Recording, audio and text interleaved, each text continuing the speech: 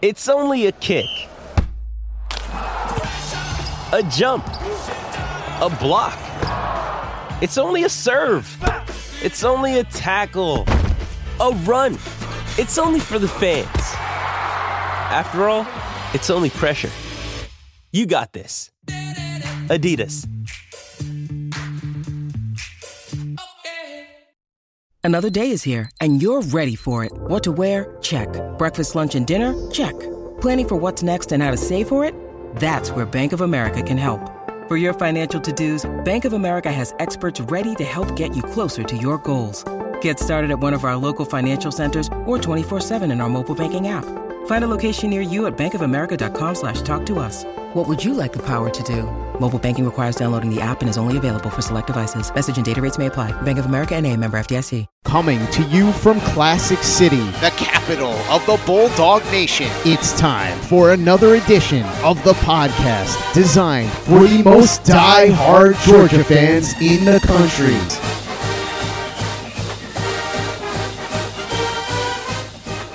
What's up, guys? Welcome back to another edition of the Glory UGA podcast, brought to you by our great friends at Alumni Hall. Make sure to stop in today, guys. Get the summer gear while you can. Polos, t-shirts, hats, whatever you need, they've got it, because Alumni Hall is where the Bulldogs shop. But alright, guys, you know the drill. I am your host, Tyler, and, well, guys and gals, the June recruiting deluge, it just won't slow down, man. It's just not slowing down at all. So here we are, back on the recruiting beat today. But this episode is going to be a little bit different than the first one this week. It's not going to be totally dedicated to recruiting. The first half of the episode, yes, we're going to talk some recruiting. But the second half of the episode, I'm actually really excited about. I am going to lead what will admittedly be an exercise in masochism as I run through some of the biggest what-ifs in Georgia football history. So brace yourselves. That's coming. I think that's going to be a lot of fun. That's going to be something a little bit different than what we normally do here on this podcast. And it's cool. It's nice to kind of switch things up a little bit here.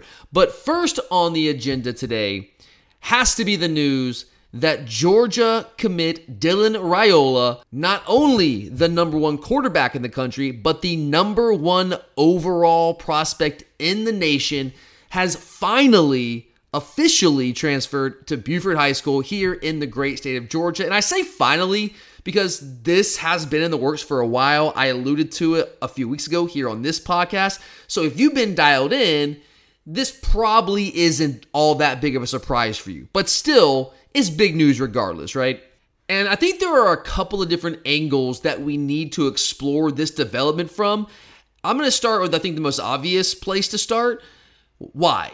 Why is Dylan Raiola transferring from Arizona, from Pinnacle High School in Arizona, one of the powerhouse high schools in Arizona, to Buford High School, obviously like the powerhouse here in the state of Georgia? Why is he doing this right now, just a few short months before his senior season of high school? Because the why does matter, guys. You see a lot of transfers in high school, and sometimes it's not always for the best reasons. It can certainly be a red flag.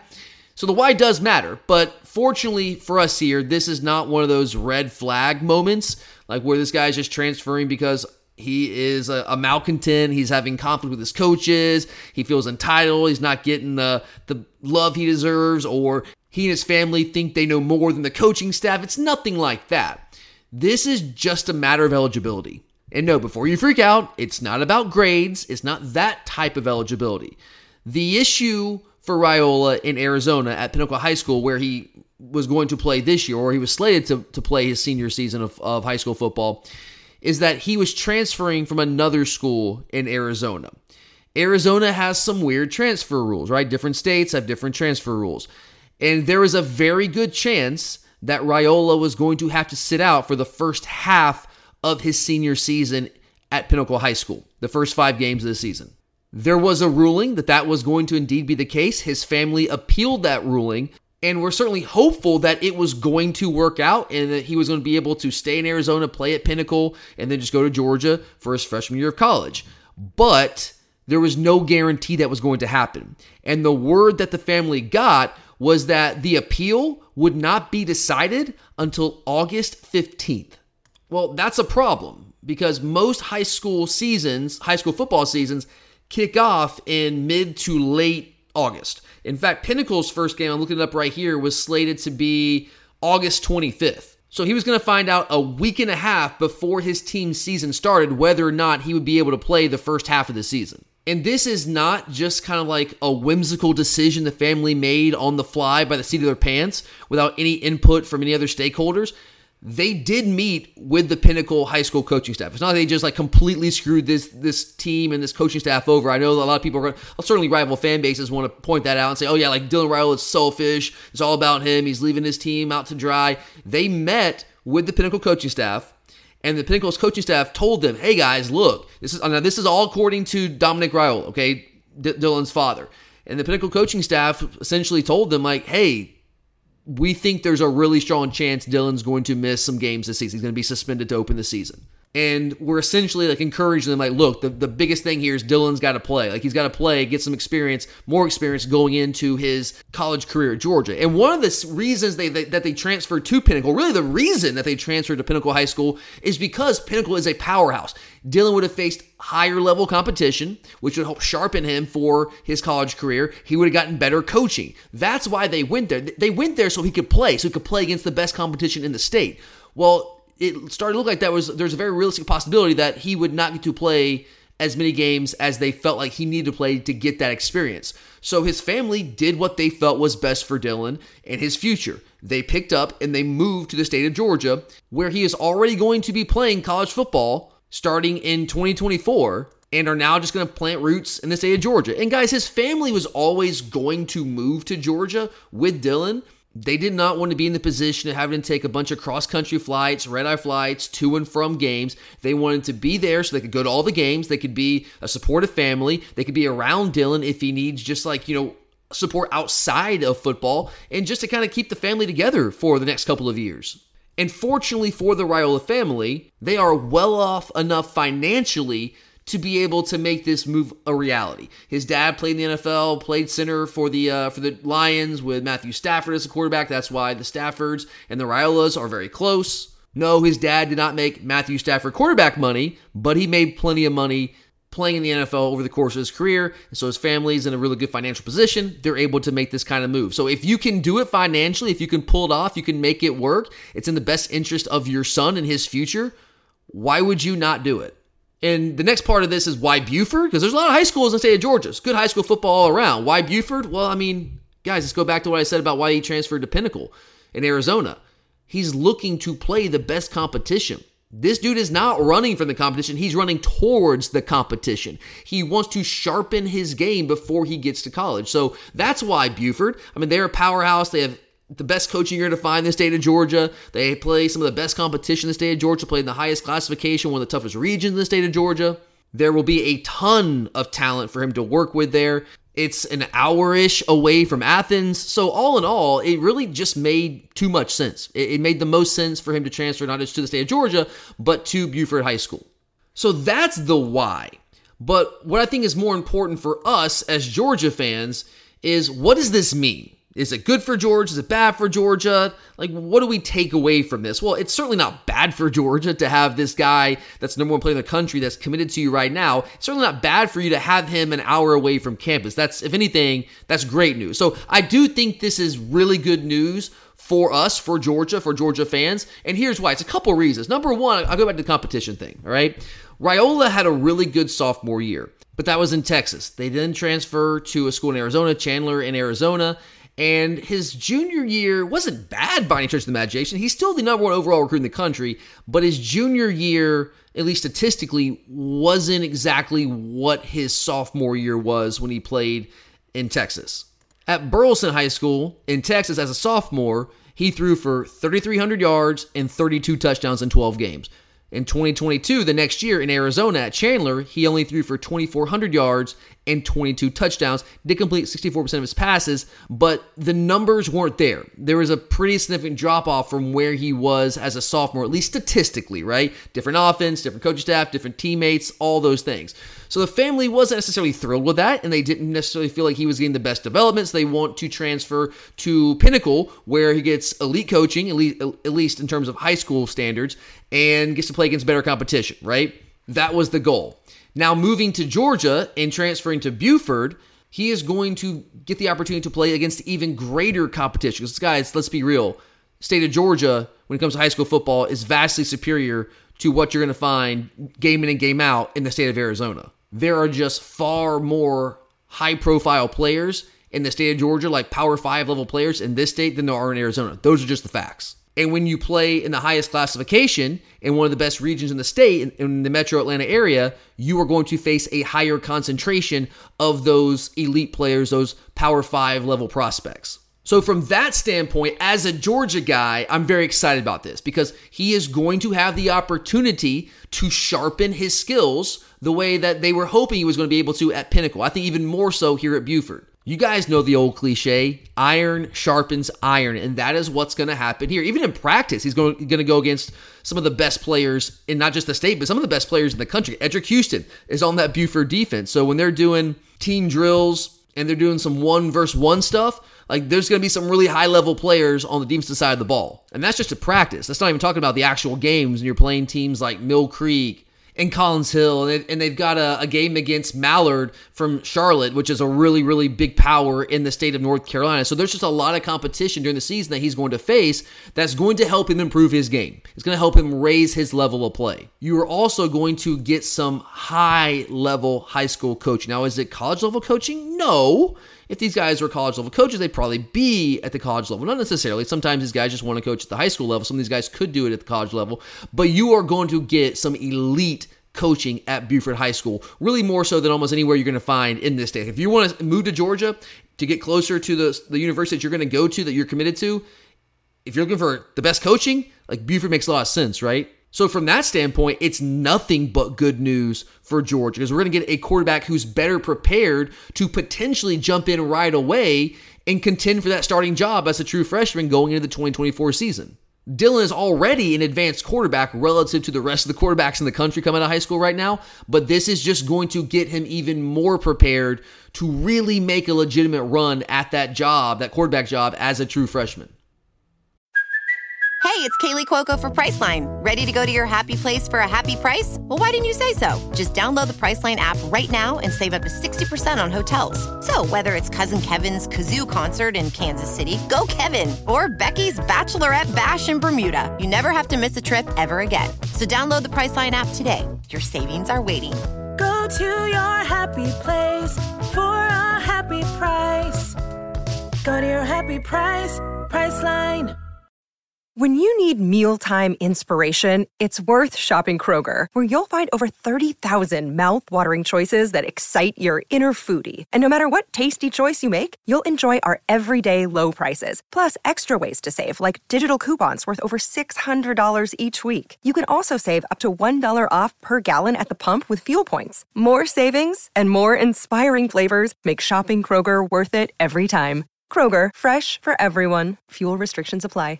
With threats to our nation waiting around every corner, adaptability is more important than ever. When conditions change without notice, quick strategic thinking is crucial. And with obstacles consistently impending, determination is essential in overcoming them. It's this willingness, decisiveness, and resilience that sets Marines apart. With our fighting spirit, we don't just fight battles, we win them. Marines are the constant our nation counts on to fight the unknown. And through adaptable problem solving, we do just that. Learn more at marines.com. But the benefits for Georgia, for us, for you and I as Georgia fans, don't stop there with the idea that Dylan's going to play against better competition, will better prepare him, will sharpen him to be ready to kind of make a run at that quarterback job in 2024. It's more than just that. There's also a recruiting aspect to this. You really have to think about that, right? And one of the topics that I feel like we've talked about 38 different times over the past 2 years on this show, at least during the offseason when we don't have actual games to talk about, is the reality that we continue to have a difficult time pulling players, not just out of Buford High School specifically, but the Gwinnett County area in general. We continue to have issues. I'm not saying we don't land guys from Gwinnett County. Like, we've got some players over the years from Gwinnett, but we're certainly missing on those guys at a far higher rate than we are hitting. And it's certainly disproportionate to the percentage that we're hitting on guys in other parts of the state of Georgia. And Buford High School in particular has been a school where we have had some issues really kind of getting a foothold. Having Raiola there, I'm not going to say it's going to completely turn the tables, but it certainly does not hurt. It can start to lay the groundwork for us to start to turn Buford into maybe, I don't know, can I say a pipeline? Like, I think that's a little bit of a stretch right now when you consider what the history has been there, but it can start that process. It can lay the foundation for that to be something that could potentially be reality in the future. And it certainly helps us in the short term. Obviously, a guy like KJ Bolden, who we have been after very hard for a long time, and we are right there in his final group. It's probably going to be either us or Ohio State right now. It certainly helps with him. It doesn't hurt with Edric Houston, who is a 5-star prospect in the state from the state of Georgia out of Buford High School in this class. Right now, Ohio State is the clear leader for him, but we haven't stopped recruiting him. He has come for visits. With Raiola there, does that help a little bit? Sure. Now, is that going to be the decisive factor? I mean, probably not, but it doesn't hurt. It also helps with some of the big-time prospects in the 2025 class that are currently playing at Buford. A guy named Jaden Perlett, who's right now on our commit list. He's a top 40 player nationally, but, there's a long way between now and signing day 2025. Things can change, right? Guys take other visits. They obviously are going to be recruited by other schools. Flips are always possible when they commit that early in advance. You never really know. So it'll certainly help with a guy like Perlett. There's another guy, a defensive back out of Buford right now, who is a top 75-ish player in the country, a guy named Devin Williams. It helps with a guy like that. So it certainly does help in the immediate future in this 2024 recruiting class and also the 2025 recruiting class. I think it could also potentially have an impact even further out in the future. Again, if we can start to kind of get a few guys here in this class, maybe 2025, does it start to kind of build that pipeline to Georgia? Do we finally start to crack that Buford code to some degree? I can't sit here and say with a straight face, like, yeah, it's definitely going to happen. But again, it doesn't hurt. It helps, if anything. And then also on the recruiting front, here's another aspect to this that I think you have to consider. It makes it so much easier for Dylan to get to Athens every weekend on unofficial visits during the season. I think that is a very underrated aspect of this. I mean, obviously, yeah, it's going to help with Buford. Yeah, he's going to play against better competition. That's all great. But this guy, as your quarterback, is the leader of this class. That's usually how this works. Quarterbacks take on that role as the leader of the class. That's usually why they like to commit early, so you build the class around them, right? Hey, guys, come play with me. I'm the number one quarterback in the country, the number one player in the country. Let's go win some championships. Come play with me. Well, it's one thing to text guys, to have these text chains. Like, that's cool. That is nice, I guess, but that is not the same as being on campus with these guys and building those relationships in person. It's just not the same. You guys understand that. It's just like, having relationships with the people that you interact with on social media is not the same as the relationships you have with the people that you know in your life, in person, that you hang out with. It's not the same. It's just not the same type of connection. And Dylan was going to do his best to be here in Athens for the home games as much as he possibly could. But, when you're playing high school football and you have games on Friday, it makes it very difficult, right? Sometimes your bye weeks, they align with the Georgia schedule and you can make some visits, but it doesn't always work out that way. Now, playing in the state of Georgia, an hour or so away from Athens, he absolutely can make it to every single game if he wants to. And I have a very strong feeling that is exactly what he is going to do. If you look at what he's done this summer since he's committed, it certainly seems like this guy is all in on trying to help put together this 2024 recruiting class. He's made quite a few unofficial visits, even after his commitment, just to help recruit these guys. Coming to campus when all these guys are on their official visits, he's doing everything he can. But that's from Arizona. If you're an hour away from campus going to Buford High School, you can have even more of an impact because you can be there every single time these guys come on campus. Now again, I caution you here. Raiola's involvement in the recruitment of all these different prospects is probably not going to be the decisive factor for most of these guys. But as I keep saying, it doesn't hurt. And again, being on campus with these guys in person is a very different animal than just texting them saying, hey dude, like, come play with me. I hope you had a cool visit. Like, how was it? It's just different, man. It's different. But at the end of the day, I don't even see how you can possibly call this a negative in any way, shape, or form. I really don't. I don't think there's any drawbacks to this from a Georgia perspective. I know that, I've heard some people today. One of my buddies, one of the first things he said was like, man, that really sucks for the guy whose job he's taking in Buford, like referring to the quarterback who's there right now. And yeah, I get that. I do empathize with that situation. But the thing with the Buford quarterback situation is the guy that was probably, based on my understanding, the guy that was going to be their starting quarterback this year was a transfer himself, coming from East Coweta. So Dylan's not really doing anything all that different than this guy. I think Langford's his last name. But I will say, if it was a guy that had grown up in the Buford feeder system, so if you guys aren't familiar with how Gwinnett County works, again, I'm a Gwinnett County kid. It's where I grew up my entire life. They have their Little League program. They don't do Pop Warner or anything like that. They have something called the GFL, the Gwinnett Football League. And one of the reasons, I truly believe, guys, this is what I grew up playing my entire life. From like 8, I started playing when I was 6 years old. And I was playing with the Brookwood feeder system. But I firmly believe, having seen it firsthand, up close and personal, having lived it, I personally believe one of the primary reasons why Gwinnett County has been and continues to be such a prominent force in Georgia high school football is the GFL, their Little League program. Because every single school in the district, guys, every single school in the county, at least the major, well, it's been a while since I played. So, I mean, obviously I stopped playing Little League football. What was my last year?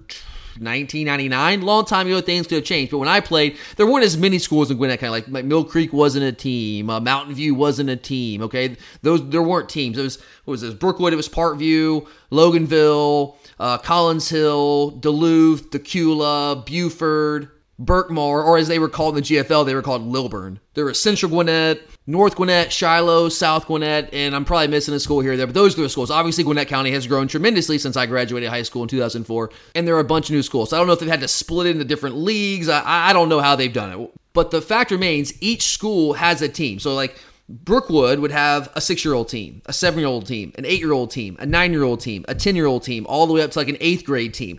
And yes, I know some of these schools are huge, right? So you have a lot of players in one place. How can you fit all these guys on one team and they all get a chance to play? You break it into multiple teams. So Brookwood might have like 3 9-year-old teams and be like 9-year-old A team, 9-year-old B team, 9-year-old C team, like whatever. And it's not like ABC doesn't mean like best, second best, third best. It's just like they divide the teams up that way. Like when I was growing up, there were 2 Brookwood teams. There was my team, and there was another Brookwood team. I knew all the other kids on the other team, but they weren't on my team. They were coached by a whole separate set of coaches. But anyway, the reason I think that the GFL is a big reason for why these Gwinnett County schools are so good is that those coaches that coach the Little League teams, the 7-year-old, 8-year-old, 9-year-old, 10-year-old, 11-year-old, whatever level team, they are actually basically coached up by the high school coaches. Like my dad was one of my coaches, and he would go every summer before the season. He would go to Brookwood High School, and they would have classes essentially where the Brookwood High School coaches would be teaching all the Little League coaches, hey, here's how we do things. Here are the plays we run. Here's the terminology that we use, so that it kind of makes for a seamless transition once those kids who played Little League in that school's feeder system all the way up to high school, they are already very familiar with the plays and the language that the school uses, the way they coach things up. There's not as much of a learning curve. It makes for a much more seamless transition. And the coaches also know, the high school coaches have an idea of who these players are. And so when they get to them in high school, like they already know these kids. They've been scouting them out. They've been watching them. They've been talking to all these coaches, these Little League coaches. And it just makes everything more seamless and just has all these kids way better prepared to play at a high level when they enter high school, especially early on in high school, than you see in other districts around the state. And there are other districts that have kind of copied the GFL and what Gwinnett County has done, and for good reason. But anyway, my whole point of this is I can imagine myself. I was not a quarterback, but let's say that I was. And let's say that I grew up, which I did, in the Brookwood system. And my entire life, all I'd ever dreamed of was playing quarterback for Brookwood High School.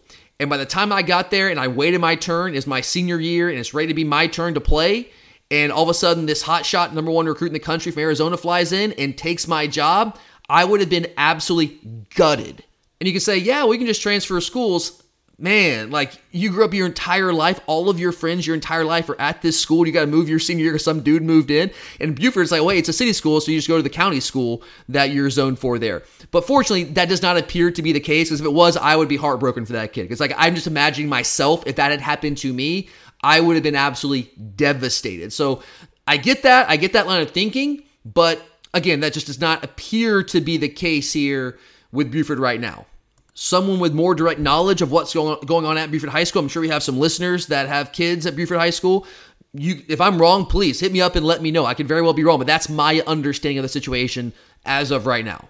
And the last part of this Raiola transfer to Buford that I want to address here on the podcast, and I kind of already have, but let's just circle back to it and make sure we hit on it full force here. Of course, as soon as this transfer was announced today, officially announced today, all the haters came out of the woodwork and were doing their very best to paint Raiola as this selfish prima donna with a spotty past and character issues related to the number of times that he has transferred throughout his high school career. It's low-hanging fruit. So, of course, everyone out there who hates Georgia, which right now is pretty much everyone, they are very eagerly going to jump all over this. But I will tell you guys, this is just me. This is my opinion based off what I know of the situation. I have absolutely zero concerns regarding Dylan Raiola's character. I have heard nothing but glowing things about this guy off the field. Obviously, on the field, we know what this kid is.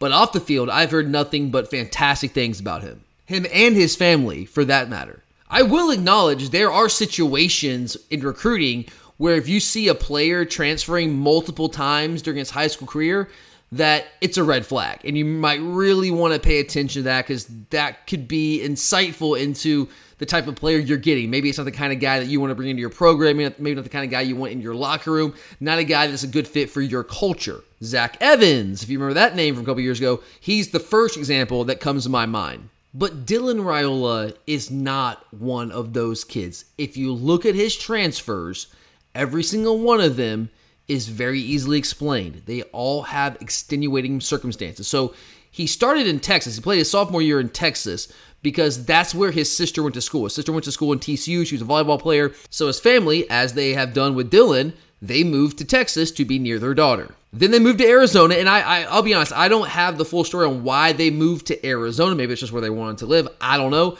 They moved out to Arizona. They were at Chandler High School. As I mentioned earlier, his numbers at Chandler last season, during his junior season, were not what they were in Texas at Burleson High School when he was a sophomore, but there's more to that story. I don't know the entire story there at Chandler. I'm not going to pretend that I do because I really don't. Here's what I do know. Here's what I have heard is that Raiola is not the only player that transferred from Chandler following last season. In fact, there was one of the papers, I can't remember the paper, but I read an article in one of the Arizona papers that detailed how upwards near 20 players, we're not talking about a guy here, a guy there, 2 or 3 guys, we're talking like 20 players potentially, according to that article that I read in an Arizona newspaper, that have transferred from Chandler after last season. So I don't know exactly what was going on behind the scenes and what's going on there, but clearly appears that it's something more than just a Dylan Raiola thing.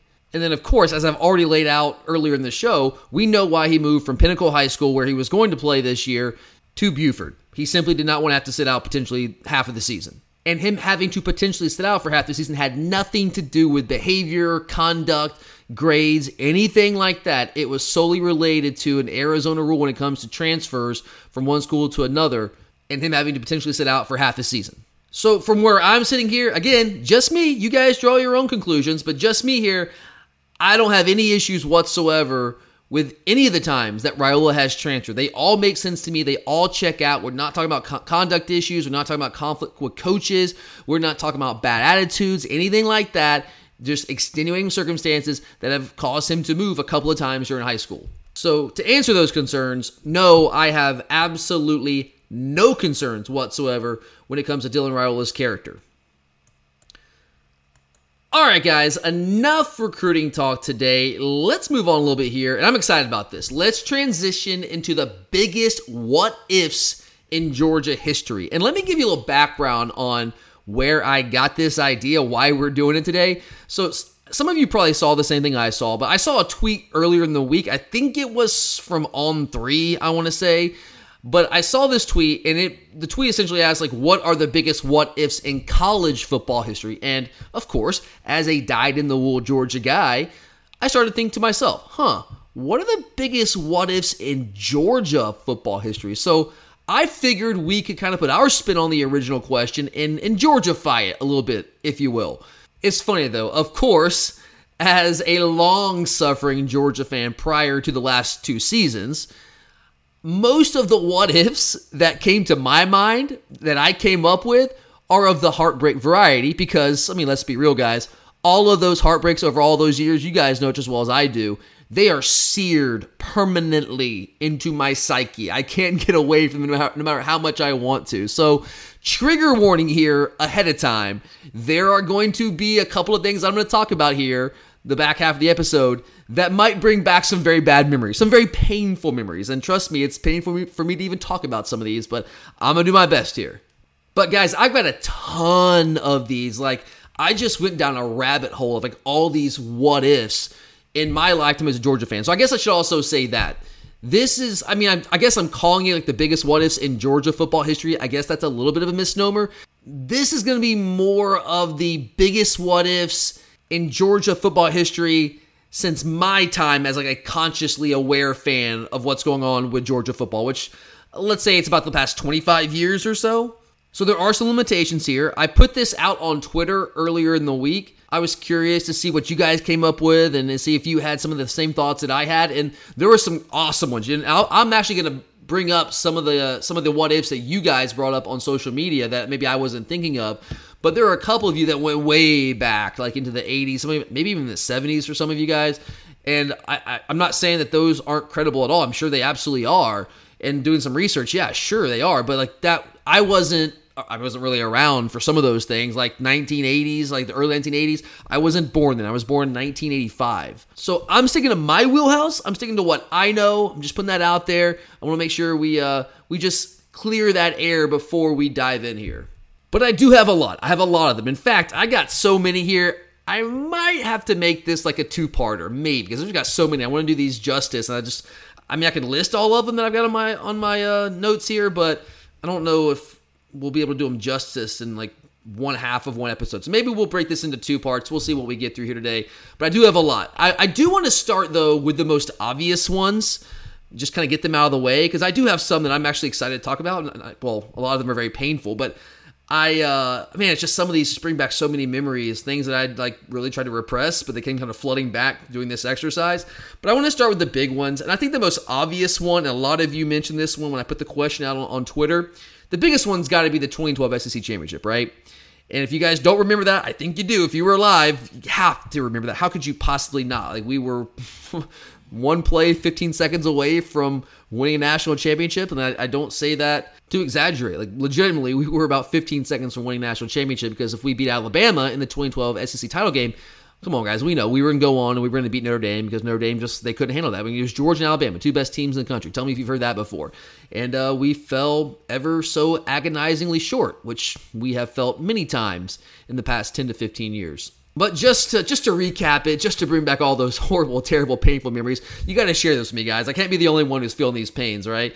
So just for memory's sake, you guys know what happened. So we get the ball back. I think it was like 45 seconds left. We had no timeouts. We are down by 4, 32-28, so we need a touchdown. We get the ball back. I think it was on our own 28-yard line, but somewhere around there. It was short of the 30-yard line, and it looked bleak. I mean, I was there, guys. I was in the Georgia Dome, RIP Georgia Dome, but was there for that game, and I vividly remember. I remember my emotions. I remember after Alabama scores, with just a little over 3 minutes left, if I remember correctly, to go up by 4. I wasn't devastated yet. I mean, it was hurting there, but I was like, okay, we got a shot, get the ball back. But we go 3 and out, and we punt the ball. I mean, I think they got the ball back like 2 minutes left, a little bit more than 2 minutes. And at that time, I'm like, man, they're just going to get a first down and run the clock out. But hey, we stop them, right? We stop them, we get the ball back. Actually, I'm looking it up here right now. I'm pulling it up. We got the ball back with 1 minute and 2 seconds left on that final drive. And let's see where we were. Yeah, we were on the 24-yard line, not the 28-yard line. All right, so 24-yard line. And 1st and 10, minute, 2 seconds left, 0 timeouts, right? So at that point, I'm like, yeah, I guess there's a chance, but no timeouts, man. I don't know if we got to get a touchdown. Like, this is Alabama we're talking about. I don't know, man. We'll see. But then, hey, Aaron Murray pulls off the miraculous, man. Like, we go down the field, we get the ball to the Alabama 8-yard line. Murray hit Artie Lynch up the middle of the field, up the seam, and he rumbles down, big ol' Artie rumbles down to the Alabama 8-yard line, goes down, clock stops for a first down with 15 seconds left. And this is where things go awry.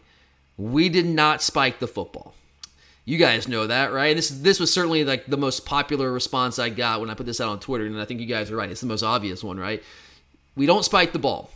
We snap it. We end up snapping the ball with like 11-ish seconds left. Murray is trying to throw a back shoulder fade to Malcolm Mitchell into the boundary with single coverage. And man, I think we had it. I mean, I've watched it a million times.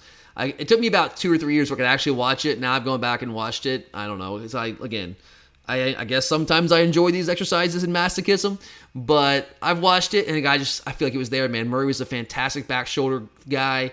Malcolm had great hands. I feel like it was there. Certainly had a shot, but it was not to be. C.J. Mosley, Alabama linebacker, tips the ball. We all know what happens next. Falls into Chris Conley's hands on about the 5-yard line, and he falls down. We have no timeouts. There's no first down because it's first and goal. Short of the goal line. Time expires. Clock runs out. Alabama wins.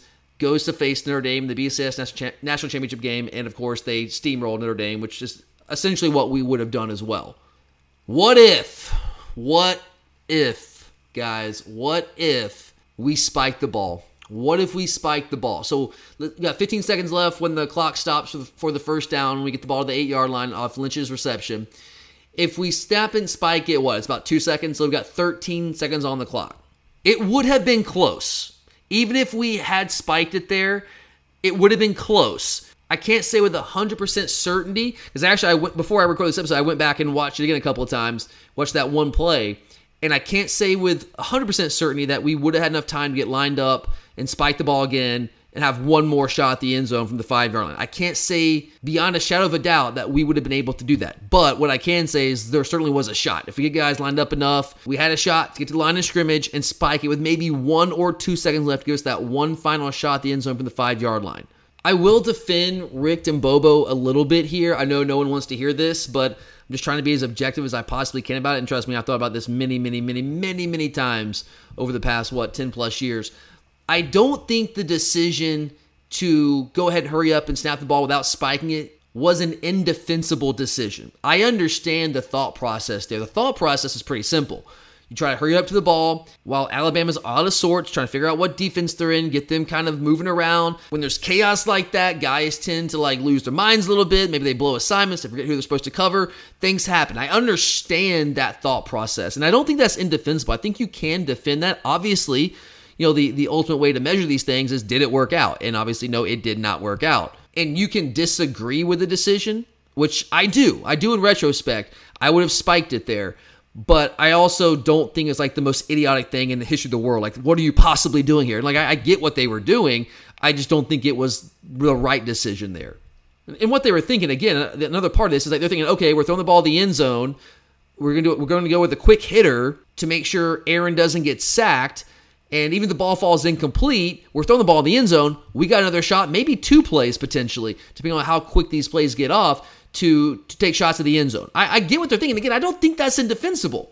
It's really hard to predict, C.J. Moses is going to get his hand up on the ball and deflect it, and it's not going to fall to the ground. It's going to fall into one of our receivers' hands who's going to catch it. Because, I don't want to blame Conley, guys. You're, as a receiver in that moment, what do you do? The ball gets tipped, and things are crazy. It's chaotic for you, too, and the ball falls in your hands, and you catch it. Obviously, we would love for him to just drop the football and you have one more shot. But, it's tough to do that in the moment there. But it's just so hard to predict that something like that would happen. How do you predict that? What are the odds that something like that is going to happen? Now, we know it happened, so the odds weren't 0. But, the odds are minuscule that would be what ends up happening on that play. So I don't think it was crazy. I don't think it was indefensible to make that decision. Again, I just, obviously in retrospect, with it not working out, I disagree with it. And if we would have spiked it, we probably would have had 2 shots there, even if Conley ends up catching the ball. And let's just say, for argument's sake, he would have. But let's dive a little bit deeper beyond just the play itself. If we score there, let's say we spike the ball and we end up scoring a touchdown on that drive to cap the game, and we beat Alabama, we win the SEC title, we go to play Notre Dame in the BCS National Championship game, and we beat the Fighting Irish, and we're national champions. Think about the reverberations that would have had into the future and how it could have changed where we are right now. If Mark Richt wins that national title in 2012, does he get fired 3 years later? I don't think there is a snowball's chance in hell that he does. Because what was the knock on Rick, right? It's hey man, this guy wins a lot of games. He's really consistent. He's won a couple SEC titles. He's put us in the title game a couple different times, even when we didn't win it. But he couldn't get over the hump. He couldn't get over the hump as in the national title. He couldn't get over Alabama. Couldn't beat those teams. The knock was we had plateaued under Mark Richt, and we wanted to bring a guy in who could take us over that hump and get us to the next level to win a national title, which we know ultimately ended up happening. But what if Richt wins that title in 2012? Think about this, guys. So in 2013, we were awesome, right? Now, the final record ended up being 8-5, but you got Todd Gurley, you got Aaron Murray. We just were beset by injuries that season. Gurley gets hurt. Murray goes down against Kentucky for the season with his ACL tear. We had a mash unit at running back. I remember the Vanderbilt game, dear God, we lost that game. That was one of the worst games that I've ever been to. And yeah, that one sucked. But remember, we had Brendan Douglas and J.J. Green at running back. I mean, our guys, Marshall, Gurley, they weren't playing. They were hurt. And Murray was trying to do everything he possibly could. He gets hurt later in the season. But I think if we had stayed healthy that season, which we didn't, it's football, it happens. But if we had stayed healthy, I think we were potentially national championship good. I know we lost to Clemson to open that season, but that was a closely fought game in the wannabe Death Valley. It's a close game, right?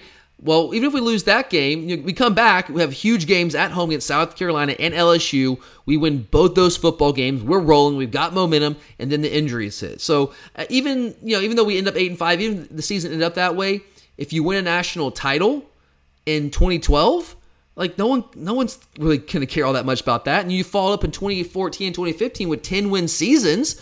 Are you going to fire a coach who won a national championship 3 years ago when he just put together back-to-back 10-win seasons? There is no way in hell that is going to happen. Mark Richt might very well still be our coach right now. At the very least, we can say it probably wouldn't be Kirby Smart, because Kirby would not have waited on our job as long as he would have had to have waited if Richt stayed on and won that national title in 2012. I know Mark has got some health issues right now, so he probably would have moved on maybe a couple years ago if he'd won that title in 2012. But Kirby would have taken another head coaching job, whether South Carolina was after him hard, Auburn, all the issues they've had. He had previously interviewed for the Auburn job. And that brings another one. What if Kirby had taken the Auburn job? We'll get to that one later on. Or what if Auburn had offered him the job, which, what are you doing, idiots? Of course, hire Kirby Smart. Insanity. What are you doing? So where would we be right now? If you win the title in 2012, do we win another title, though? I don't know. Maybe Rick is able to parlay that national title into more recruiting success, and then he gets another one. Maybe that's how the story goes. You don't know. It's a massive what if in Georgia football history. What I can say is I'm pretty confident Kirby Smart would not be our head coach right now. I'm fairly confident that we would not have won back-to-back titles in 2021 and 2022. But that's a huge one. That is a really big one, probably the biggest one that I can think of that comes to mind right off the top of my head, because it could completely change the trajectory of Mark Richt's career, of the Georgia program, and ultimately change where Kirby Smart ended up. And let's say if Kirby Smart ends up at South Carolina, does he all of a sudden turn South Carolina into a power? Does he do the impossible and take a program that's won one conference championship, no SEC championships, but one single conference championship in the history of his program? Does he turn them into a national power? Maybe, possibly, because Kirby is that dude. Auburn, you put Kirby at Auburn, and Kirby would lights out at Auburn. How does that change things? These are teams that we would have to play on an annual basis. So I think that's a massive what if, not just for Georgia football history, but really the recent history of college football in general. That really could have changed the landscape of things if that play against Bama in the Georgia Dome in 2012 hadn't gone down the way that it went down and made me collapse on the soiled, dirty, disgusting, nasty floor of the Georgia Dome. Very sticky. I remember that vividly. Just stickiness, but I didn't care, man. I was a broken man at that point. But anyway, that's got to be at the top of the list there, I think. Now, the next one that kind of came to mind for me, and maybe this didn't come to mind for all of you guys right away, but it did for me. And some of you mentioned this when I put this question out on Twitter. But what if, guys, what if we had never offered Stetson Bennett a scholarship out of JUCO? So remember, he was here in 2017, right? Goes to Jones Community College. Does fairly well enough to get some scholarship offers. He was all set to go to Louisiana with Billy Napier, with Sunbelt Billy. But Kirby Smart, the last second, throws out that scholarship offer, brings Stetson Bennett back to Athens. What if that never happened? What if? What happens there? So we don't bring Stetson back. In 2020, we start DeJuan Mathis. Well, DeJuan Mathis, we know how that went down. If there's no Stetson Bennett to bring off the bench, we lose to Arkansas, right? We do. Let's be real. We lose to Arkansas week 1 of 2020, a team that quite literally, guys, had not won a conference game in over 2 years. They went 0-8 in 2018 and 0-8 in 2019 in SEC play. And we were going to lose to them the first week of the 2020 season. I know it's COVID and, whatever, but I don't care, man. That's humiliating. That's embarrassing. That simply cannot happen. And it almost did, and it would have if we didn't have Stetson Bennett step in and save the day. Now, we know 2020 didn't end up turning out the way we all wanted it to, but the story does not stop there. If Stetson Bennett does not come back to Georgia, if Kirby Smart does not extend that scholarship offer to bring him back to Athens, what happens in 2021 when JT Daniels goes down? We are all really excited about Carson Beck right now. At least I am. I don't want to speak for you guys. I think you're excited. I know I'm excited about him. I think he's going to have a monster year for us. But I don't know if I felt that way in 2021. Redshirt freshman Carson Beck, as good as we were really everywhere else on the team, was he good enough at that point to lead us to a national title? To beat Alabama? Maybe, but we don't know that for sure, man. In fact, I would say it's probably more likely than not that he wasn't ready to be that guy. So if we don't win it in 2021, do we win it in 2022? Again, no Stetson Bennett. Carson Beck. Carson looked good in his opportunities last season, but we don't know if he would have been ready to lead us to national championship last year. I think he would have been more equipped as the guy in 2022, especially if he would have had played a ton of snaps in 2021. But would he have been as good as Stetson was last year? And we needed Stetson more last year, guys. Like, we know this. Our defense was still really good. It wasn't like 2021 level good. It wasn't that dominant. We needed a little bit more from our offense last season, which we spent the entire offseason last year saying we would. And you know what? We got it. Stetson Bennett delivered. I think Carson Beck would have been really good last year for us, but would he have been Stetson Bennett good? And without him being Stetson Bennett good, would we have won the national championship? I know that we blew out a lot of teams. There were some close games, though, man. I mean, the Peach Bowl, does Carson Beck pull that off? I don't know. Maybe, possibly, hopefully, but we don't know for sure. What we do know is that Stetson was able to pull it off. But what if? What if we didn't bring Stetson back from the JUCO ranks? Are we sitting here right now as the two-time defending national champion? I would say no. I would certainly lean probably not. And let's stick on the Stetson Bennett theme here for a second. What if Jake Fromm would have returned for his senior season in 2020? We know 2019 was not great for Jake. It was by far the worst season of his career.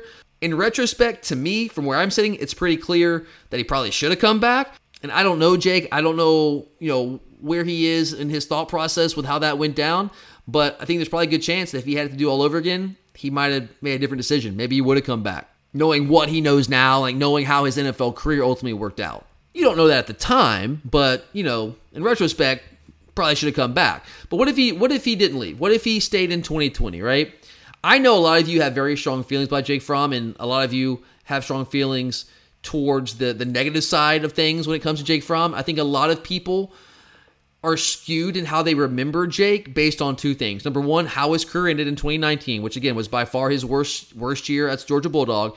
And the number two, the Fields from debate, right? How that went down. There are a lot of Georgia fans out there that remember Jake Fromm very unfavorably because of those two things.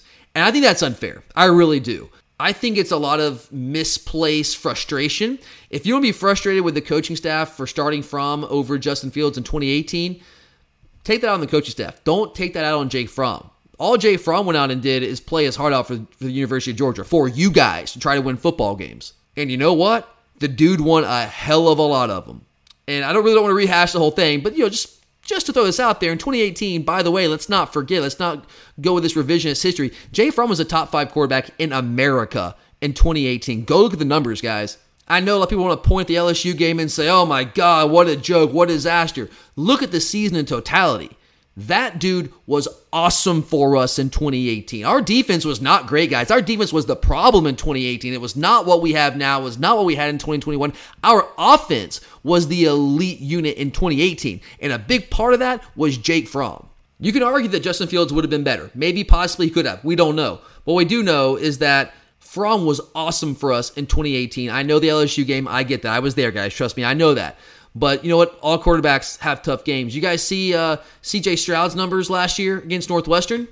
I know those numbers. I remember them because I was just watching a game in my offseason film study. I was watching the Alabama-LSU game that happened to be the same week that C.J. Stroud and Ohio State were playing Northwestern, and so they kept flashing the score up on the screen. So I've seen it a lot recently over the past couple of days.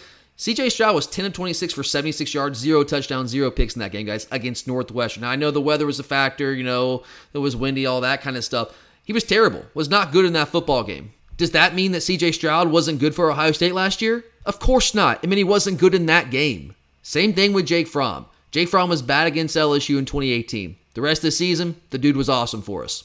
And if he would have come back in 2020, I think things would have been very different than how they were in 2019. Let's go back and look at 2019, right? What happened to Jake Fromm? What happened to Jake Fromm, who was a dude that had the third highest QBR among all quarterbacks in the country in 2018? Yes, even higher than pretty boy Trevor Lawrence. How did he fall down so much in 2019? Well, it's pretty simple, guys. If you look at it objectively and you take your emotions and your feelings about Justin Fields out of it, there's two things.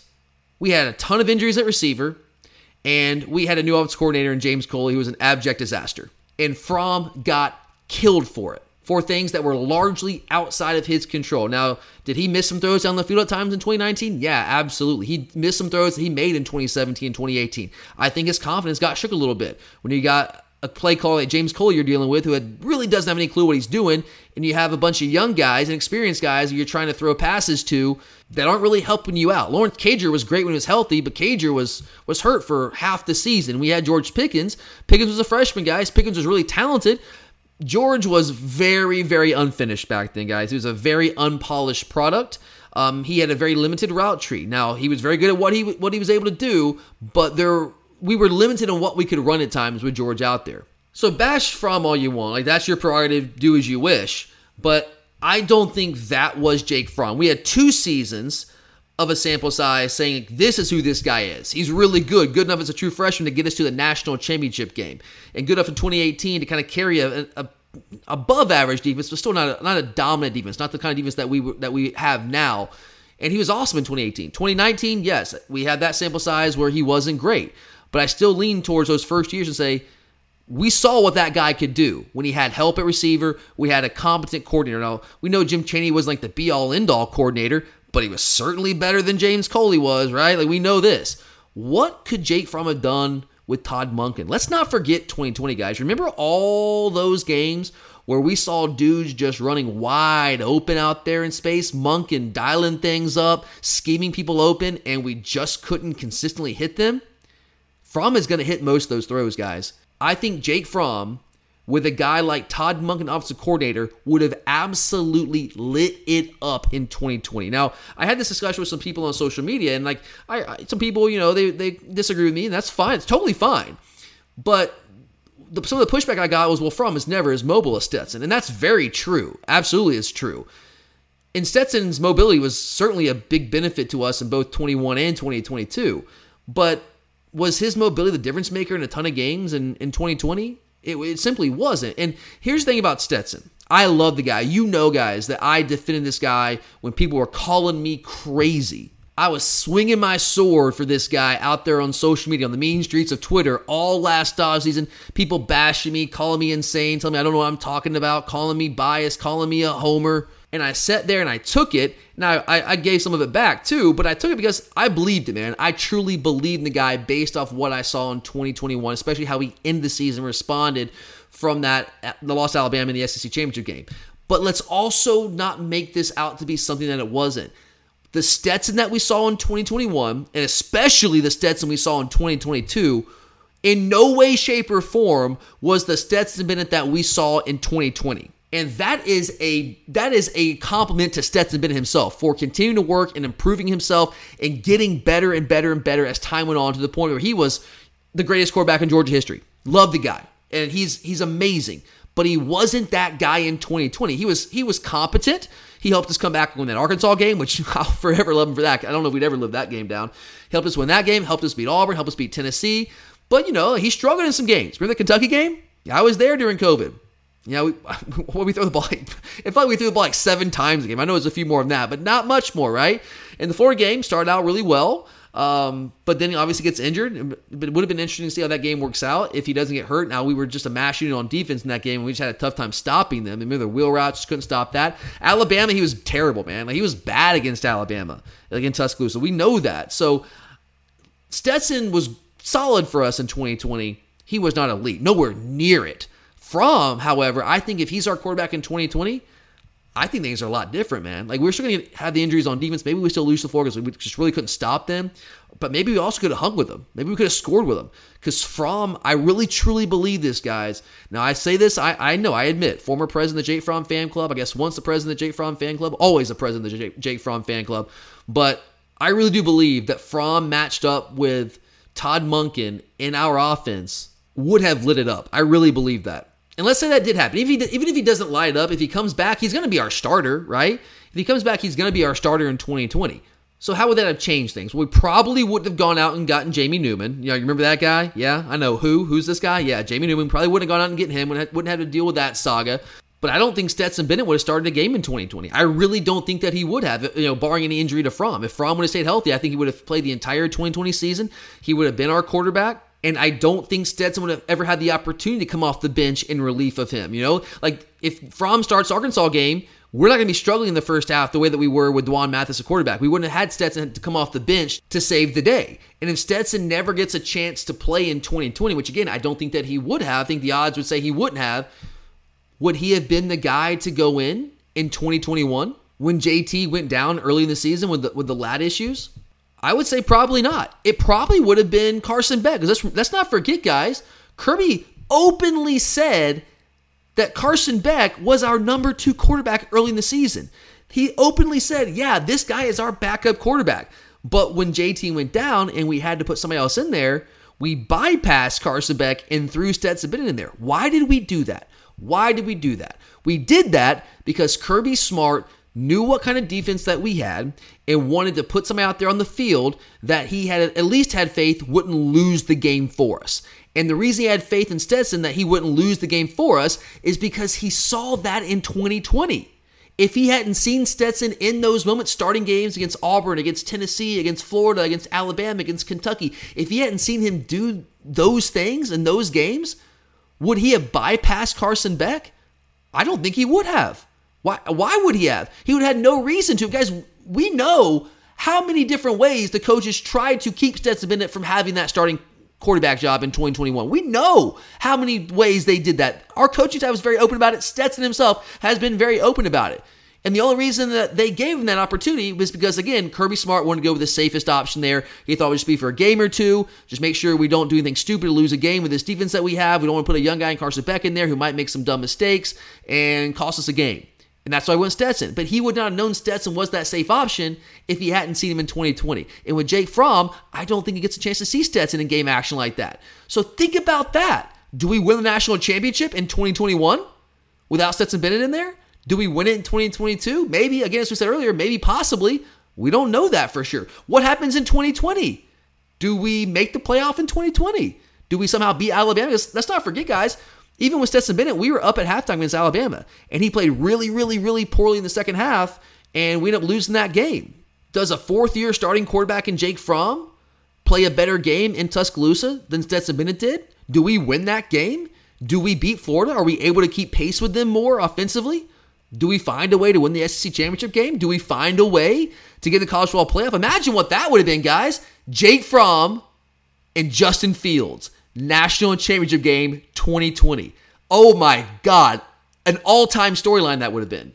And maybe it wouldn't have happened, but I also think it's not insane to say that it could have happened if Jake would have come back. So I think that's a massive, massive what if in very recent Georgia football history. All right, guys, I think I got time for one more. Man, this has gone a little bit longer than I thought. So we're definitely going to have to make this a two-parter. Wait, hold on. Just got a text here. Okay, breaking news here on the Glory UGA podcast. I guess it probably won't be breaking news when you listen to this, but right now it's breaking news. Just got a text here. So we just got a new commitment. All right, Quintavious Johnson out of Mays High School. All right, Quintavious Johnson. I actually just watched his tape last week. And hold on, let me text back real quick, see if I can get a little more info on this from this guy. Hold on one second. Okay, all right, so Quintavious Johnson. Yeah, so just watched his tape last week. This guy has been showing up on my radar a little bit recently. I got a whole long list of guys to go watch on Huddle, guys. So I got to him, and so he's I forget exactly where he's ranked. Not very highly. He's a 3-star prospect. I watched his tape last week, and I was like, it's one of those things like, okay, why is he like in the 3, 4, 500, depending on what service you're looking at. Like, why is he unranked in some of these services? Why is he only a 3-star? Because he's a guy that has a lot of athleticism. He's got a lot of physical tools. Now, I will say, he's got a ways to go in some ways in terms of like polishing his game and learning how to actually play the position. But he's a defensive lineman. He's really an edge player. That's what I see him as. That's what he does best at the high school level. Sometimes they move him inside a little bit, but he's like, he's listed like 255. He does not look 255. He's tall, long, and lanky. He's like 6'4", 6'5". I don't know. He's probably closer to like 245-ish to me, maybe. I don't think he's 255, but he's an edge player in my opinion. Like, he's a jack-type linebacker. But I do think he's actually pretty good staying the edge. Got a lot of athleticism, very long. I think he has a lot of potential as a pass rusher. He's not very advanced in his pass rush moves. I think he does a much better job right now actually setting the edge against the run than rushing the passer, which is it's usually kind of flip-flop there normally. Usually guys at high school level are much better just rushing the passer, and they're not great technique-wise setting the edge against the run. I think he's better against the run. He does a really good job controlling blockers with his hands, getting his hands on them, extending out against them. He's got a good punch. He's long, so he's got the reach there to get his hands on the blockers before they get their hands on him. I think this guy's got a really high upside. I don't, based off what I've seen from him, his junior tape, I don't know if he's a guy that's going to make an instant impact, but give him a year or two, I think he'd be a really, really good player. All right, and just got another text back here. So, all right, here's what I got for you guys. So, actually, apparently he worked out for the staff today here in Athens, and we liked what we saw, so we already had an offer out, but we gave him the green light to commit if he wanted to. That's how these things work, guys. Like, we throw a lot of offers out. Not every offer is committable, which I know there's some gray area there, but our coaches have more and more grown insistent on some of these guys, especially these marginal guys that we're not sure on, working out in front of us, and that's apparently what happened today. We like what we saw. Gave him the green light. He went ahead and committed. And I will say this, guys. I know it's hard sometimes for you to get excited about a 3-star guy that's not one of these, big-time, high-profile recruits. Our staff has an extraordinarily high hit rate in recent years on guys that they offer when they actually work out for our staff here in person in Athens. And that's exactly what happened here. At least that's the word I'm getting right now. And let me see. I'm asking about the weight real quick. So, what did he weigh in at? Okay, let's see what comes out. Yeah, so I mean, he's listed at 255. I'm pulling up his 247 profile here. Yeah, he's listed at 255. I don't know, man. He didn't look 255 on tape to me. We'll see. I'm sure they took his measurements in Athens. All right, just got it back here. Yep, 240. So he weighed in. He was 6'5", 240. That sounds about right to me based on what I saw on tape. So that's an edge rusher, guys. I mean, he's listed as a defensive lineman on 247. Like, I mean, he's not an interior guy, that's for sure. He's not even a 5-tech guy. He is an edge player. So cool, there we go. Got another one there. So I know some of you guys are asking, hey, when are we getting our next commit? When are we get some momentum? And I know that 3 stars don't exactly move the needle for a lot of you guys, but I think he's a good player. I think he's a guy that a couple years down the road, we're going to look back and say, oh yeah, I think God took this guy. He's got a really, really high upside, a lot of athleticism. But anyway, all right, let's get to the last of our what-ifs in Georgia history for today. We'll definitely come back and do this next week. If you guys want me to, let me know, guys. If you like this segment, if so, we'll try to work it in at least one more time, maybe another time, depending on how many we're able to get through next week, if you want me to. But let's do one more today. All right, let's do this one. I got a whole list. Let's do this one. What if Kirby Smart had been hired by Auburn in 2012? He interviewed, guys. Auburn interviewed Kirby Smart, and they hired Gus Malzahn instead. Man, talk about rewriting SEC history. Hell, talk about rewriting college football history. What would have happened there? If Kirby Smart takes the Auburn job and he gets that thing humming, which I'm almost certain he would have because it's Kirby freaking Smart. The dude's just a monster. If he would have gotten that thing humming, does he leave Auburn to come to Georgia if we ultimately move on from Mark Richt? Hell, do we even move on from Mark Richt in 2015 without knowing for sure that we would have gotten Kirby Smart? And with Kirby as the coach at Auburn giving us that heads up, like, hey, yeah, guys, if you offer me the job, I'm gonna come back to Georgia. Maybe, possibly, it's certainly possible, but maybe not. I don't know.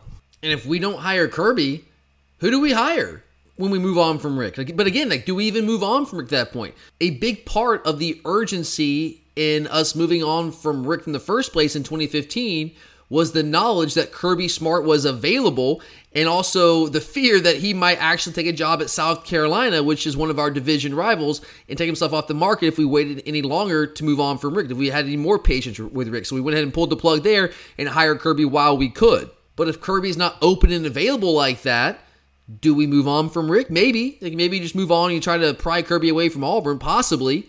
But you never know. It's just one of those weird things. And if Kirby doesn't ultimately end up coming to Athens, do we win back-to-back national titles? Almost certainly not. Are we still just the same old Georgia where we're consistently good but never really fully elite? I shudder at the thought of that. But that's just another one of those big what-ifs. Like, what if Auburn wasn't absolutely moronic and actually hired Kirby Smart? How many national titles would they have at this point? Ugh. Can you imagine, guys, seeing Kirby Smart in that nasty-ass orange and navy in that nothing-nowhere town of Auburn? Disgusting. Absolutely disgusting. But all right, guys, that's all I got for you today. I actually have a bunch more of these what-ifs, but if I keep rolling today, I might go on for 3 or 4 hours. So we're just going to save them. Why not? Like, we can save them. No rush here. We can do a couple more next week, and if we need to, if you guys are still into it, let me know, and we can do maybe even a couple more next week. And keep them coming, guys. There's probably a lot out there that I haven't even thought of yet, and I'd love to hear your thoughts. We've got some good feedback on social media already, but there's probably more out there, so let us know. But that's all I got for you today, guys. I'm out of here. I hope you all have a fantastic weekend. I don't know what it's going to be doing around the rest of the state. I know here in Athens it's supposed to be raining all weekend. Kind of sucks. It's AthFest weekend, which I've never really been that into. I'm not into that kind of music, so it's not that big of a deal for me, but I hate it for the people who are into it. It kind of sucks. It's going to be really wet, nasty, rainy. But even if it's wet, nasty, and rainy wherever you are this weekend, I hope you have a great weekend. Of course, I will be back next week with some more Georgia football talk for you guys. So come on back. But I am your host, Tyler, and as always, go Dogs!